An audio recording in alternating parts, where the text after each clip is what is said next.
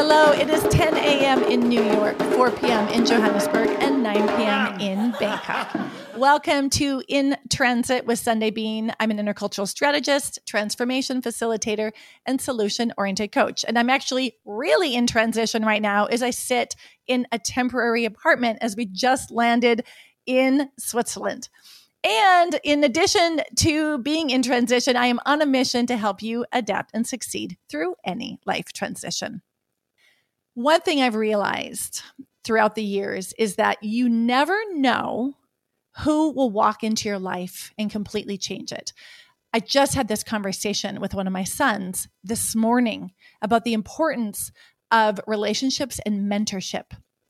And what started as a simple, informative 1.5 hour workshop turned into a 1.5 year mentorship. And it has been transformational for me. And I don't mean transformational in a sense of you go to bed a caterpillar and you wake up a butterfly. I'm talking about a slow one that is cell by cell, one by one, and is still ongoing and so much further to go. So it is my absolute heartfelt pleasure to have my mentor in equity-centered leadership here today and author of a recent hit, the anti-racist business book, Trudi Lebron. Welcome to In Transit today. Thank you so much for having me. I'm so happy to be here. It's been so incredible to get to know you and to watch your journey and the impact that you're having on so many people's lives. I'm just so excited about the work you're doing because it is literally changing the trajectory in which we do business, and specifically for me, when I watch the coaching industry. So it's so amazing to watch you walk with integrity and live everything that you teach. So before I get into more with you, Trudi, I'm going to say more for our audience who isn't as familiar with your work. Trudi Lebron is the CEO of Script Flip LLC and a creator of the Institute of Equity-Centered Coaching. By the time Trudi was 16, she had 2 children and had dropped out of high school.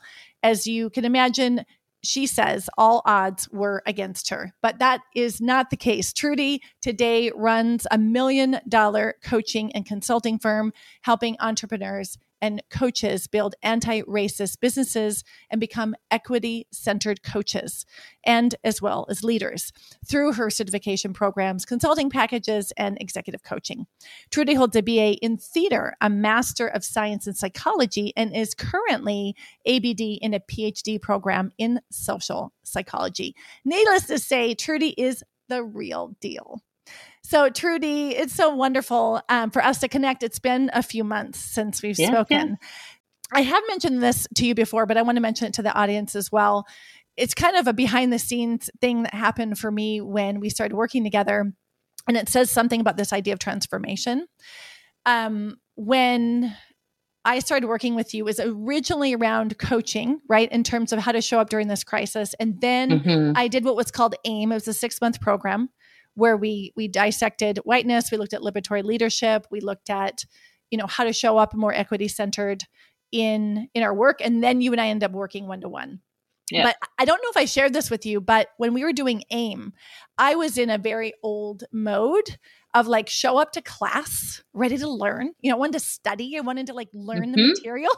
It's we're not going fast enough. How, what can I memorize? Let me get the good grade. I just noticed that impatience, not strongly, but I noticed something quiet inside of me. And then, that's something that you did talk about in our work together. And what dropped for me during that first phase was the importance of this work being embodied. Yeah. Right. It's not in your head.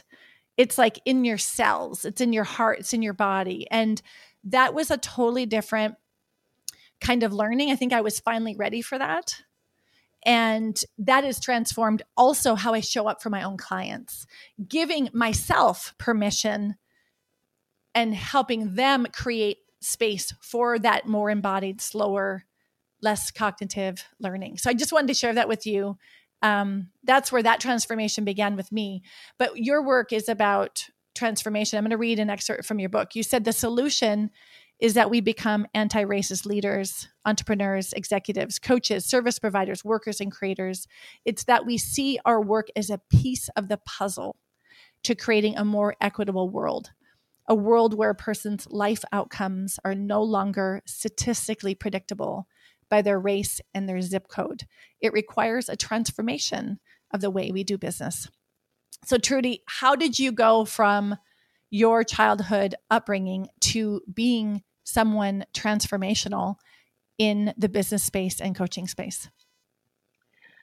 I think for me, it was being raised in a home where my mom was very justice oriented and worked in nonprofits, and I was literally raised in nonprofits. I would go to work with my mom. I would take all the summer camp programs and like all the after school programs, and literally like every program that this agency offered. I kind of was raised through it, and I didn't know anyone who had their own business. I only knew people who worked in businesses and who were like leaders in nonprofit spaces. That was like, and like teachers. That was the only people I knew. And so I grew up thinking that I would be, probably work in the nonprofit world. And I did for a long time. And I really started to bump up against my dreams, honestly, right? Like my mom used to pick on me all the time because she would say that I had a lobster appetite and a fish stick budget because we grew up, like lower, like working class people, income unstable at times, all kinds of things. And so, but I wanted a big life. Like I wanted to travel. I wanted to have nice things. I wanted to dress in like fancy clothes. Like I wanted to eat at fancy restaurants. I don't know where those things came from. Probably just TV. I didn't know people who were doing it.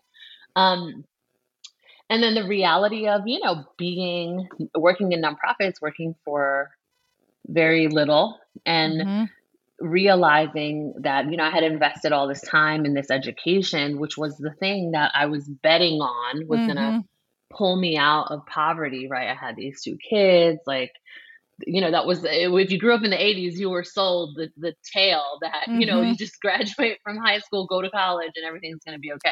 Right. And I just was like, oh, that's not true. Like, it's not.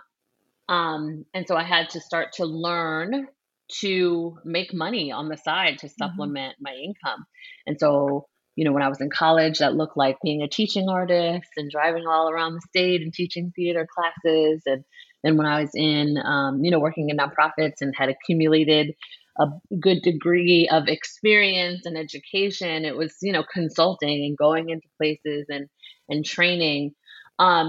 And I started to realize how much money people were actually making who were successful in consulting and training.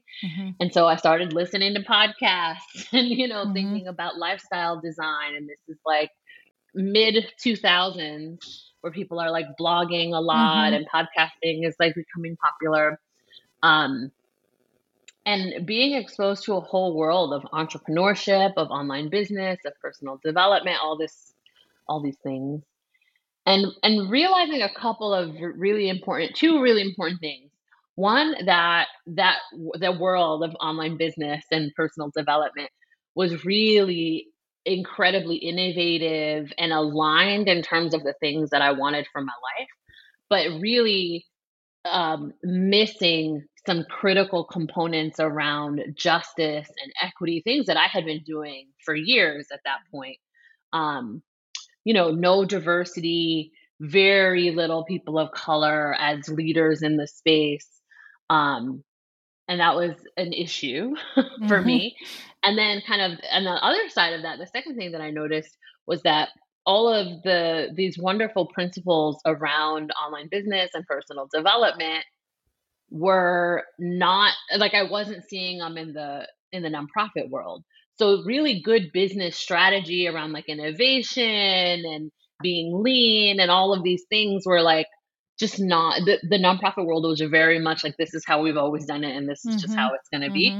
And wanting to be a bridge, wanting to kind of help people because at this point I was starting to see some success with my consulting practice and I wanted to help some of my friends, locally, people that I had Mhm. been working with for years, who were people with, master's degrees and all these like experience, like all this kind of professional experience and curriculum designers, and wanting to help them be able to start their own businesses, but knowing that they were not going to go out and do that because they thought that making money was bad. Mhm. They thought that business was so complicated and hard, and I was seeing that that just wasn't the case.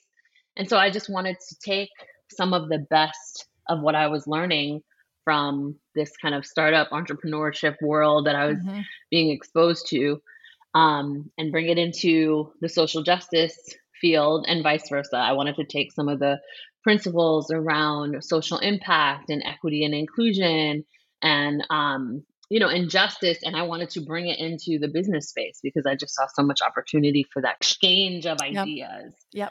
And that's kind of where, yeah, that's kind of where it really started, is just kind of wanting to do that. And then the more I leaned in to entrepreneurship, to online business, to coaching, to personal development, it was consistently reinforced that the issues with diversity, equity, and inclusion were um, they were so prevalent, Right. that and that I also had this really unique intersection of experiences that positioned me really well to Mhm. be one of the leaders, driving that conversation. Mhm. And I just kind of went all in.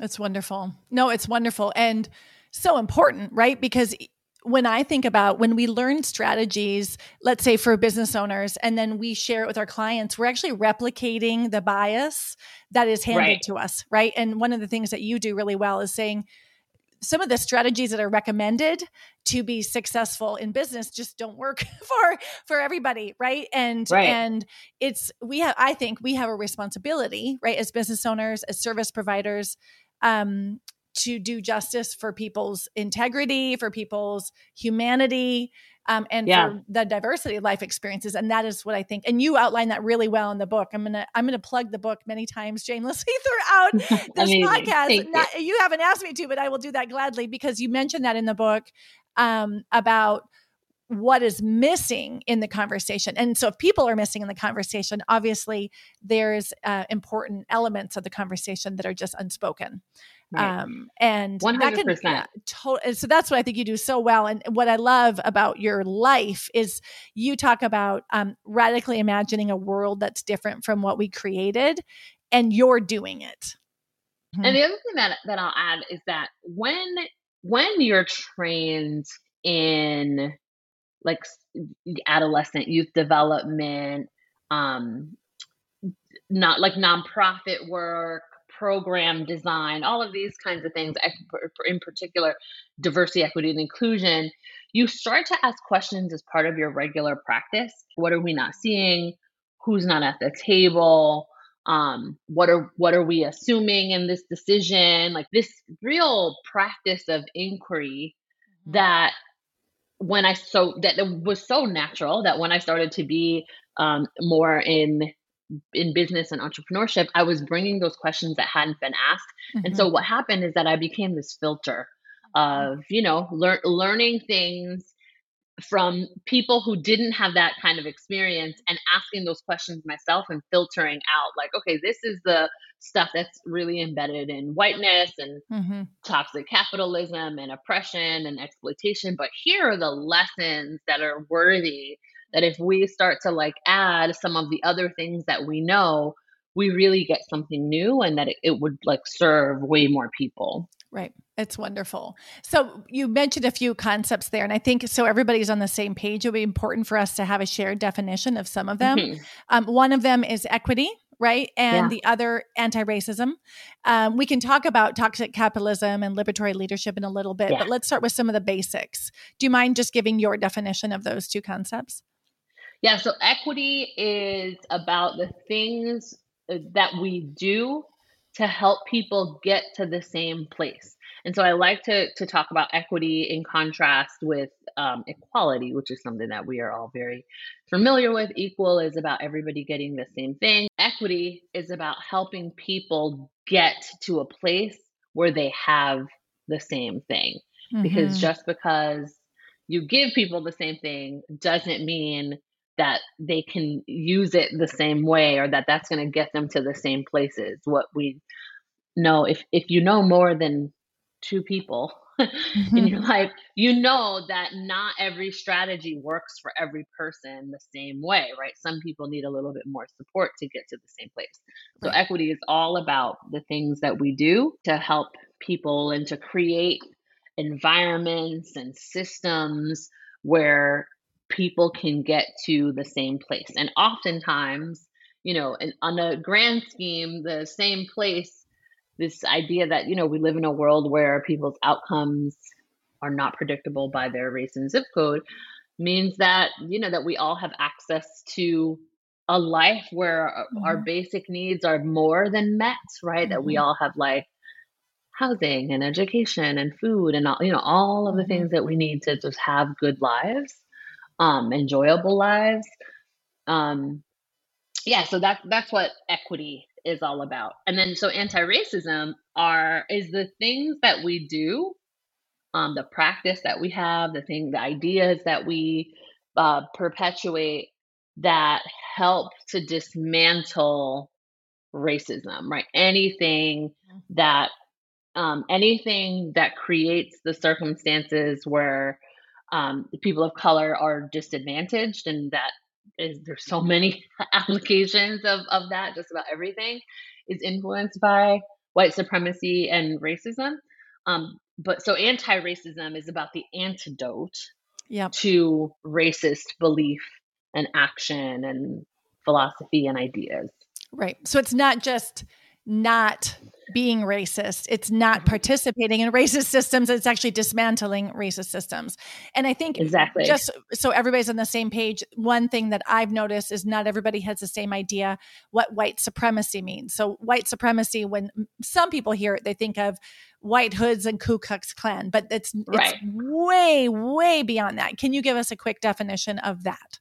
Yeah, I think thinking of the white hoods and Ku Klux Klan, that's a manifestation of white supremacy, right? Like those are behaviors and practices that people take on because of white supremacy. White supremacy on its own is the idea that white people are just inherently better, smarter, stronger, more worthy of protection, more worthy of ideas, and that everything that comes from white folks is better, right? Right. Is the norm, and so Mhm. everything else becomes judged in contrast to a culture of whiteness.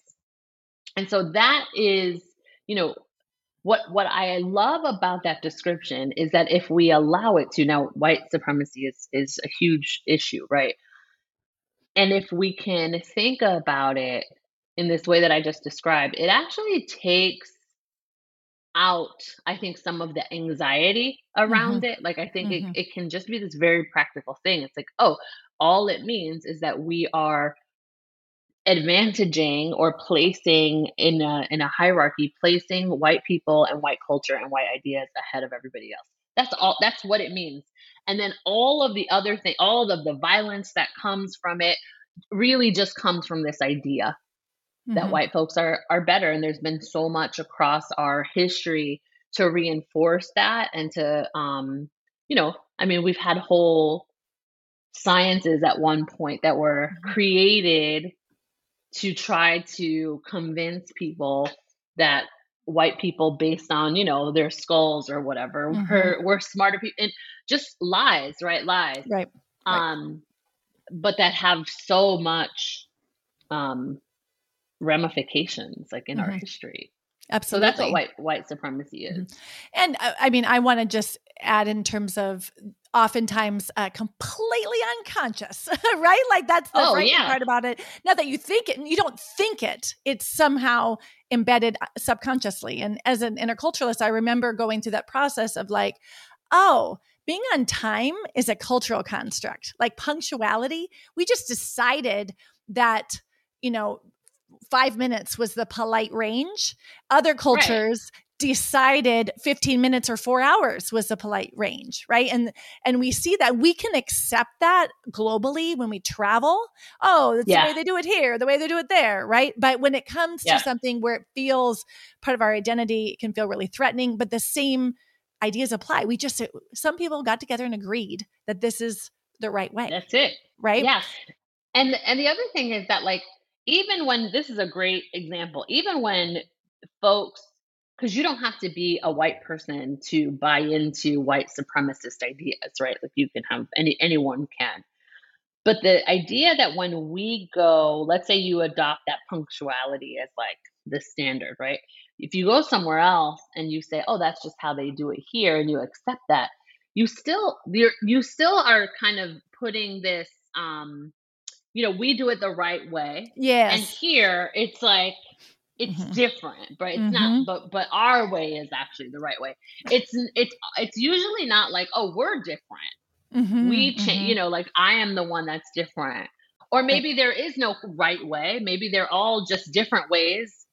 And what we should be doing is being in relationship with people when we schedule meetings to talk about, like, what's the buffer here? Like, Yep. is it time sensitive? Is it, like, being in more close relationships so that you don't bump into some of the issues that people face when they're holding someone else to a standard that is really just, a personal preference. Right. And what do you agree on, right? As an Right. intercultural community. Yeah, exactly. Yeah. Oh, we could talk about that the entire time. There's a lot of layers there. I want to go a little bit more into your book and how you talk about anti-racist business specifically. Well, one thing I want to just mention is you talked about when we have processes that are, let's say, anti-racist or equitable, when we do something that sort of creates fair play. Like the image that you and I talked about in a class was looking at a baseball field and how high is the fence and what do you get to stand on to see. The tall person doesn't need anything to stand on, but the shorter person does. When we make accommodations that are equitable, actually everybody benefits. Yeah. Everybody benefits. So, and the way that I talk about this in the book is I'd like to kind of give this metaphor of an elevator, right? Most people have been in an elevator. Elevators are required in most places, in buildings that are over, 2 stories high, commercial buildings especially, so that people who cannot go up and down the stairs can get access to the upper floors, right? But everybody takes the elevator, right? It's not only for people who cannot go up and down the stairs. Everyone takes the elevator, and in fact, having the elevator in the building so that everyone can use it if they want to use it or need to use it improves the experience of the building. And that is the case, I think, across the board. When you start to think about building a company, a business, an institution, whatever size, even a nonprofit, really anything that gathers people. When you start thinking about how people will engage in the space and what you're going to need to provide so that they have equitable access, that they can fully participate, it makes the experience better for everyone because everyone now can be contributing at a capacity that they wouldn't be able to contribute if you had these like inequities. And I think that that's, when we look at any of the data around companies that are diverse, that have better outcomes and, better problem solving, like there's all this research around the benefits of it.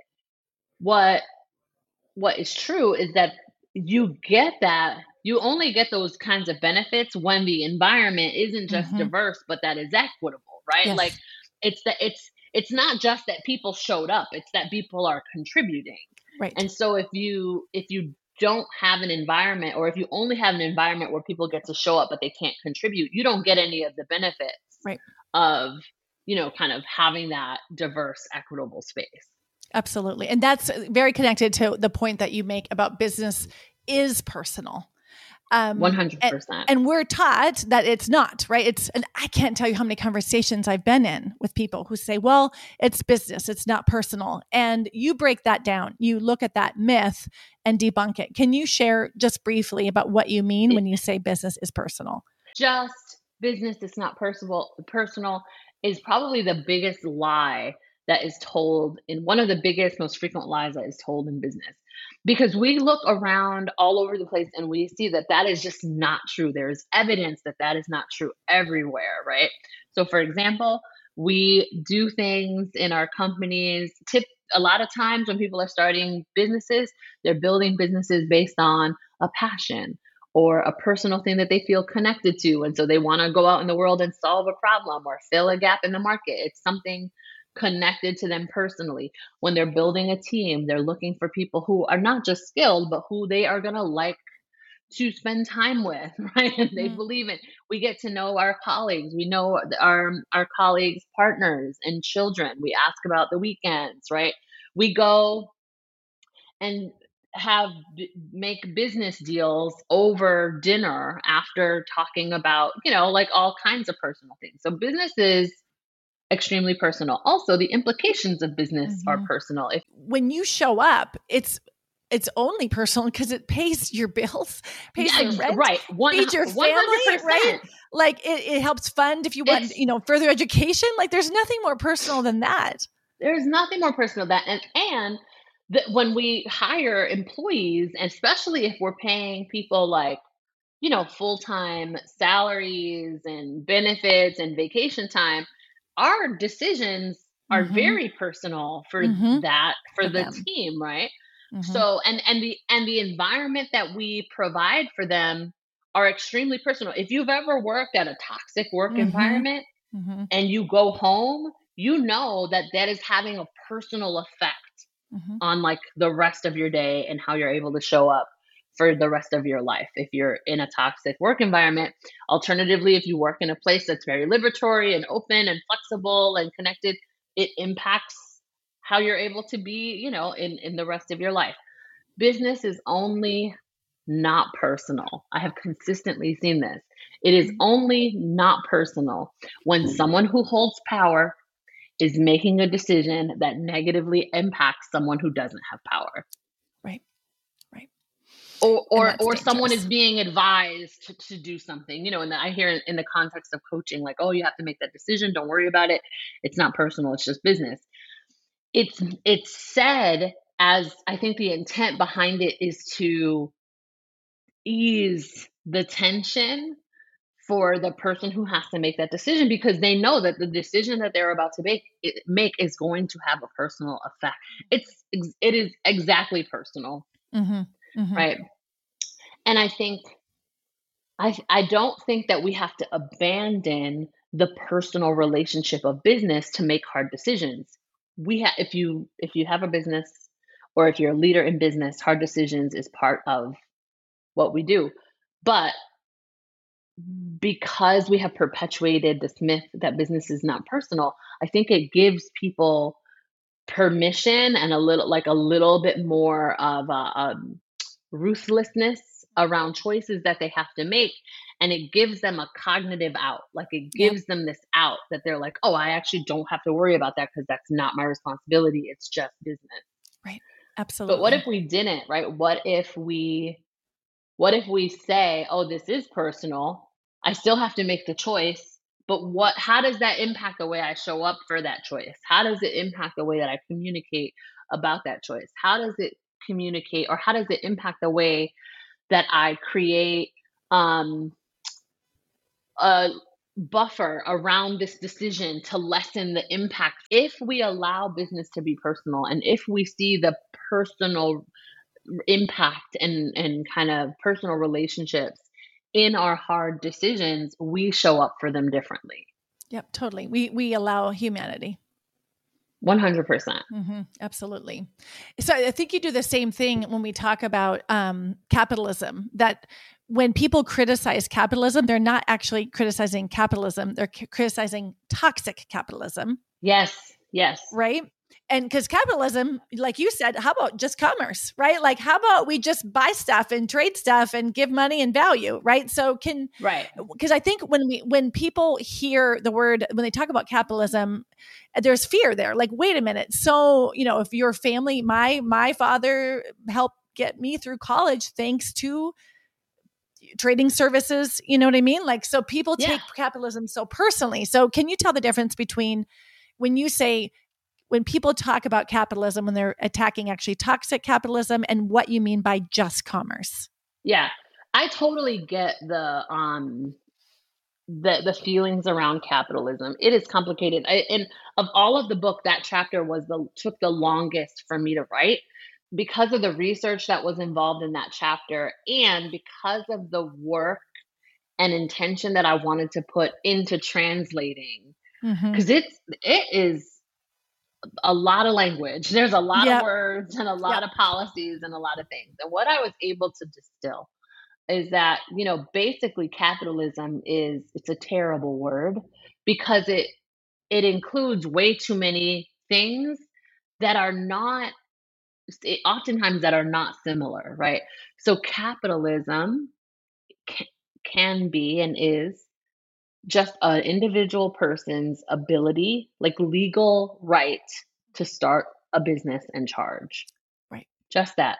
Just That's it. understand that that is not the case in some places. That you can't just open your doors, hang a sign, Right. and just like and be Right. open for business. That's not the case everywhere. So the fact that we can do that, that those of us who can, that we are able to, is a function of capitalism. Wonderful things, wonderful Yep. opportunities. Now, the problem is that people's ability to consolidate wealth and exploit other people and um not pay their fair share, right? Like not contribute to society in ways that other people are. That is also a function of capitalism, right? So when people say, oh, like I can't stand capitalism, capitalism is the root of all evil, it's the idea that we do have laws that allow some people to exploit other people. I just think that it's really important that we're clear on the parts that we want to, that, that are most insidious, and that we are clear about the protections and rights that having an economic system that allows us to just start businesses and take care of ourselves independent from the state, that there are good things in that. So this is why I'm a pretty firm stance on, I don't identify as an anti-capitalist.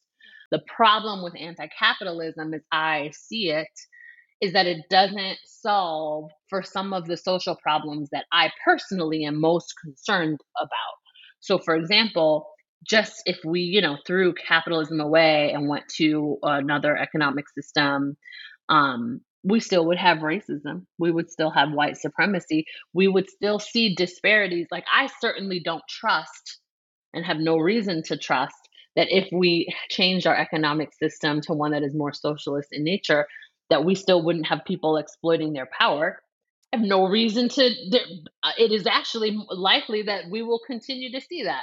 So I've seen that in Europe. I've seen very socialistic exactly. societies economically have great examples of obvious racism, right? So you're right that Yeah, it's not the economic system that would automatically change, another operating system.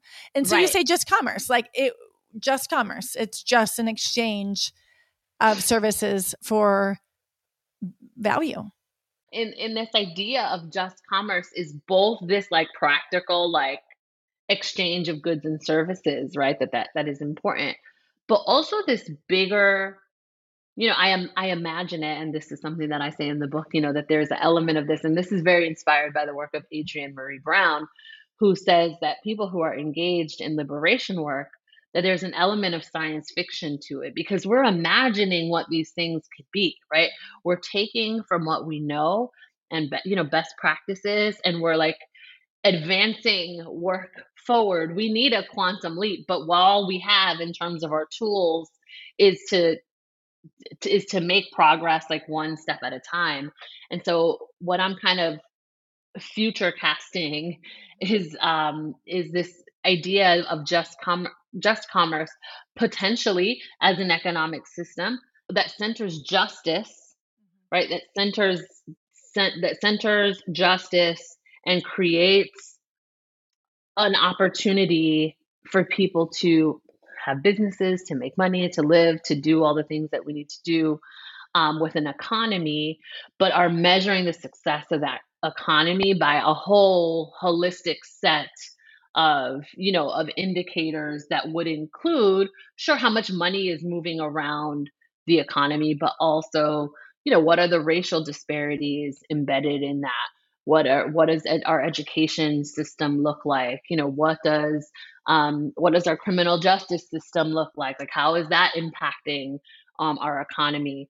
So having a way bigger perspective on like evaluating the health and wellness of a nation, where where we're looking at far more than just like the stock market, Right. and just, And I think when I look at that and I look at what I've learned with our work together, and then when I see what you mentioned in the book, that it's, as a solopreneur or individual business owner, it's more like, what are some of the practices that I've just accepted that are actually toxic? Let's just say like an NDA, or like a silencing agreement of, you can't work for this person afterwards, or you can't do this, or you can't say this. That is more on the spectrum of toxic and less on the spectrum of the human side, right? totally. And I've been in situations where people that have worked for me were unable, like we couldn't work together for a period of time because they said they couldn't work for this person and that person. And like, it restricts someone's employment opportunities, right? 100%. And some of these are like so oppressive. I've seen cases where people were asked to sign non-competes, pretty broad non-competes for a number of years. Yeah. And in some cases it's tied to like a severance package. Like, if you take this severance package and for 2 years you can't work, in this field, and that if you can't work in the field that you've invested your education in, like, what are you to do, right? Right. It's nonsense. It is rooted in I think that those kinds of things are rooted in some of the worst parts of us. Right. And that is where, until you question that, you just accept it. You're like, yeah, it feels icky, but that's what everybody else does. Don't ever work for my competitor. Right? Like, don't work in the field, which is hard. Yeah. So I think that's important. And I want to just make sure, because I know our time is kind of getting a little bit tight here. Yes. I wanted to make sure that we talk about your bigger vision just briefly. You talk about liberatory leadership, and that kind of encompasses what all of this is about, whether it's a business or you're a service provider or an NGO. How do you define liberatory leadership? So again, this is one of those areas that is like really formative, right? And so I think about liberatory leadership right now as this way of being, this style of leadership and style of organization that centers not only your own liberation, but the liberation of other people.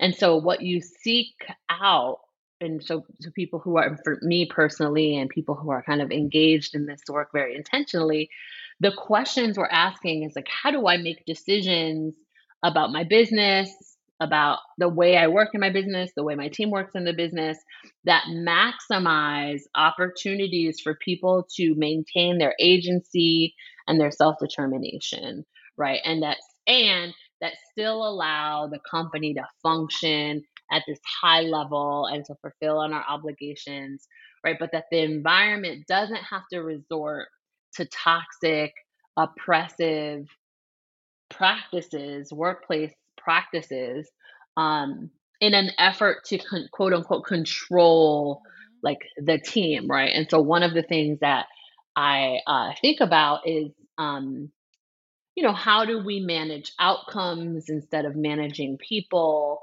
how do we create schedules and ways of working that allow people to kind of take care of themselves during the day, whether those are, that have kids at home or appointments, how are we most flexible while maintaining just this high degree of without compromising the way that we function, and continuing to call into question, and really think about why am I making decisions the way I'm making them? Where did they come from? What am I assuming? Just continuing to bring that inquiry into the way that we not just lead our businesses, but also lead our life. Absolutely. And my guess, and I would love to see some research on this over time, my guess that those who are working within a liberatory leadership framework are more committed, more engaged, maybe healthier, maybe stay longer, retention. My guess is that when you allow someone's full humanity, that they show up more at work. It's that simple. I would make that guess as well. I think what is hard about it is that this is a slow process, right? Yes. And so again, work, because of a culture of whiteness that really prioritizes and privileges and kind of holds up as the standard this hustle culture, the fastest person to win the race, whoever can make the most money the quickest, right? Leverage everything, scale everything, be efficient. That there are parts of all of those things that can really interrupt equity and really rest on practices that do lean into that exploitation, oppression, power and control ways of leading. And they're so normalized. So liberatory leadership is about being in the practice of again, undoing all those things and finding more ways to work and lead and motivate others and create business systems that allow for that kind of maximum agency and flexibility. Yeah. I hope that we look back on this in 30 years and go, I can't believe that we used to be there, right? I hope that it's just a no-brainer, and 30 years, when I look at history, 30 years is nothing, right? But I'm hoping that we see a shift. And I think because I've lived in a European context for a long time, I know it is possible to live with so much more balance, right? I have seen that, there's always these jokes about the out of office notices from someone in Europe is I'm camping until September, see you later. And in the US, it's like I'm having kidney surgery, but you can reach me on my phone. So I know there's different ways of doing it, but we just all have to have systems in which we're given permission to do that. And for the leaders, I just want to say that the part of this that really requires good intentional leadership is that this way of being has to be architected, right? So for example, I was with a client recently who was talking about vacation time in their team and how someone on their team never takes vacation time. And I was like, well, what's your responsibility in that? Right? As the leader of the company, you can passively say, okay, everyone just don't, we want to support work-life balance and make sure you put in your vacation time, really passively. Or you can sit down with your team and say, I don't have vacation time requests, it's mid-year, from you and you, I need those today. Let's sit down and look at our calendars and figure out when this is going to happen. Yeah. Right. And really leading that and creating the space for it and supporting people's decisions. It's not enough to say oh yeah, I want people to use their vacation time. You actually have to go in and support people in executing it. It's so much more. There's so much more nurturing, I think, because you are nurturing a culture. You are creating. It is a culture, and we all have to shed what we bring with us as expectations from a place of fear, from a place of experience, from a place of our own cultural norms, right? And I think that's one thing that, as a leader in my own company, I had to learn. I have to invest there to nurture that culture in my community. I can't just recruit well. I have to then nurture that culture once we're there. I want to Totally. make sure we have a couple minutes to just focus on you for a second. One of the things that I always do with guests is ask about their own places of being in transit. And, I talk about ATT, which is ambitious transformation in transit. I'd love to hear from you. Where are you in transit right now in your life, in your work, or wherever you feel like sharing? Yeah, so I just announced a year-long transformation project actually. And so what has become clear in the last couple months is that I really need to move into a space where I have the time to invest in like creative projects and more idea generation, more writing, instead of being so embedded in the day to day of the company. We're just kind of at that point. And because I've seen people go through this kind of transition where, the demands on their time are increasing, their company is growing. And what sometimes happens, I've seen this a number of times, is that the entrepreneur, the leader of the company gets too busy, and all of a sudden it seems like they've disappeared from their company and they're not like seeing clients anymore, and they've hired a bunch of staff. And so and that can often leave people feel like the rug was pulled from under them, like that they, maybe they bought something thinking one person was going to deliver it and they didn't, or like the person is so day to day in operations of the company that if they're gone, now things are falling through the cracks, and they just didn't realize like how much of an impact that would have. So I know that that's kind of what is happening. And so instead of just seeing what happens and writing it out, I'm being really intentional. And so I've told people, I've written to our email community, I'll be talking about it a lot this year, is that I'm going on a 1 year transition plan so that by the fall of next year, actually September 11th of next year, which is the 10-year anniversary of the company, that I am going to remove myself from the day-to-day operations and like teaching in our certification program, right? So right now I deliver a lot of the teaching in our coach track. I see a lot of clients during the week still. I'm very involved in our consulting clients. And I want to reduce the number of hours I spend coaching within a year by like 70%. 70 between 50 and 75% of my coaching hours, coaching, teaching, facilitating, will be cut. So I'll have about 25% of what I do right now that will be dedicated to a mentorship that I run called the Liberatory Leader Mentorship. And so I'll continue to do that, and like a couple of strategic kind of coaching partnerships with our bigger, like more complex projects. And then we're going to kind of not train, but transition one of our team members into more of an operations director role to kind of run the day to day. We'll add some teaching staff to we'll add faculty members to teaching. So that's a big transition that I'll be navigating and that I really want to do transparently over the course of the year. So this year will be a lot of that, a lot of work, a lot of all hands on deck. And then I'll take 8 week sabbatical at the end of the year. So once we'll have like a big 10-year anniversary celebration, and then I'll take 2 months off. And when I come back again, it'll be in that role of visionary, creative, kind of strategic thinker, still CEO, but with someone who's really kind of running the day-to-day operations, so that I can kind of be thinking about growth and doing more speaking and writing and things like that. So that's a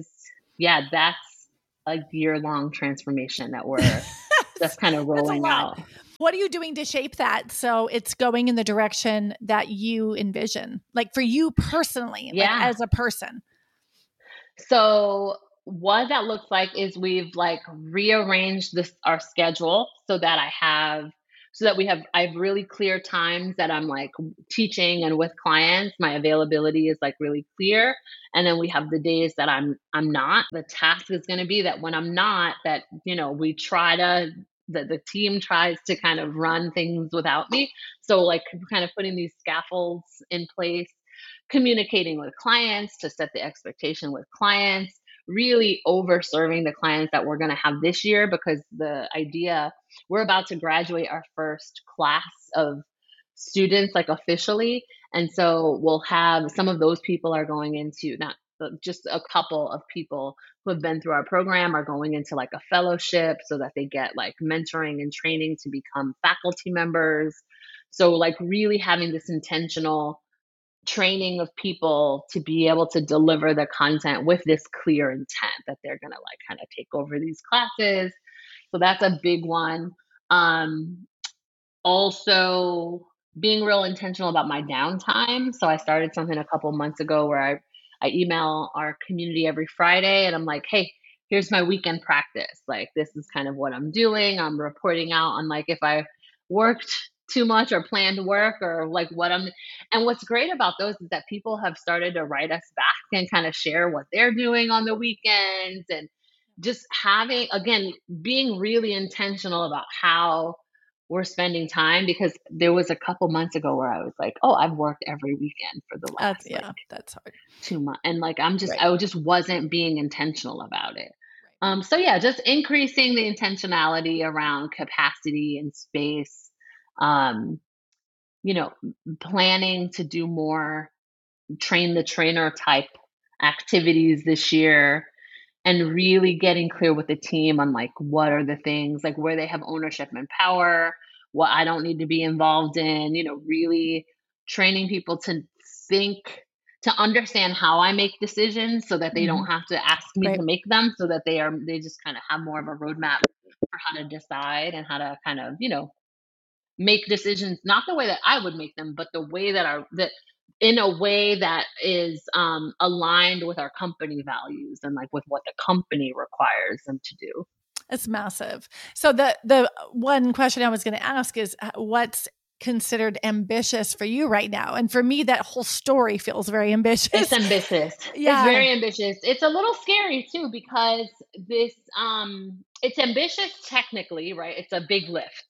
And then like emotionally, there's this part of it that's ambitious that is going to require me to really um, trust trust the system that we build to continue to work without me, right? And I think in coaching, in this, this world that we live in, that we work in, it's so easy to build something that just becomes all about like the personal brands of the person. Yeah. The intention was always that that this company would be something that was team led.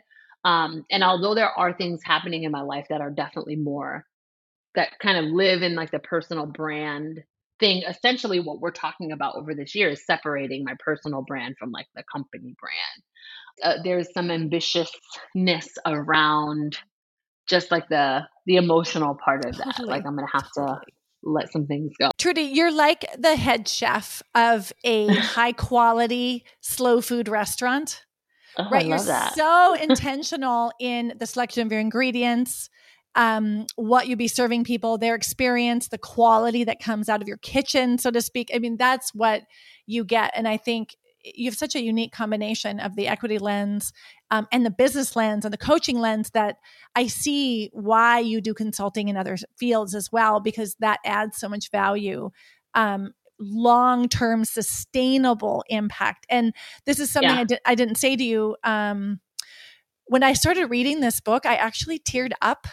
And it shocked. I was like surprised, like, why am I tearing up? I've read this material, but I think what it was is I realized that our work together changed the trajectory of how I show up with the people that I lead inside my team, with my clients, and how I want to engage also with other businesses. And it is one of those changes that, like I said, it's not a caterpillar to butterfly overnight. It's one of these small cellular things. But I know it's in 5 years and 10 years, it is the trajectory has been shifted for me. So I just want to thank you for that as well. It's Well, really thank amazing work you. that you're doing. Thank you. I know that our time is coming to a close. I'll make sure that people can find your book and your podcast and your website and your coaching resources in the show notes. But please go ahead and tell people the best way that they can learn more about you and your work. The best way is to come and hang out with me on Instagram. So come follow me on Instagram, send me a DM. I check my DMs and respond to them. Like, definitely the best place to come and just start to get familiar with the community. That's wonderful. So thank you, Trudi, for today. It's meant the world to me to have you here. And thank you to those who are, thank you for those who are listening. This is a lot. If this is new to you, if you are new to this context, I encourage you to check out Trudi's book, her podcast, her Instagram, all of that, and hang out in the space. You're going to learn a lot in a way that is truly transformational. You're here with me, Sunday Bean, with In Transit. And I'm going to leave you with a quote that I found at the start of Trudi's book by Angela Davis. And I know it's something that Trudi lives by based on what I've seen.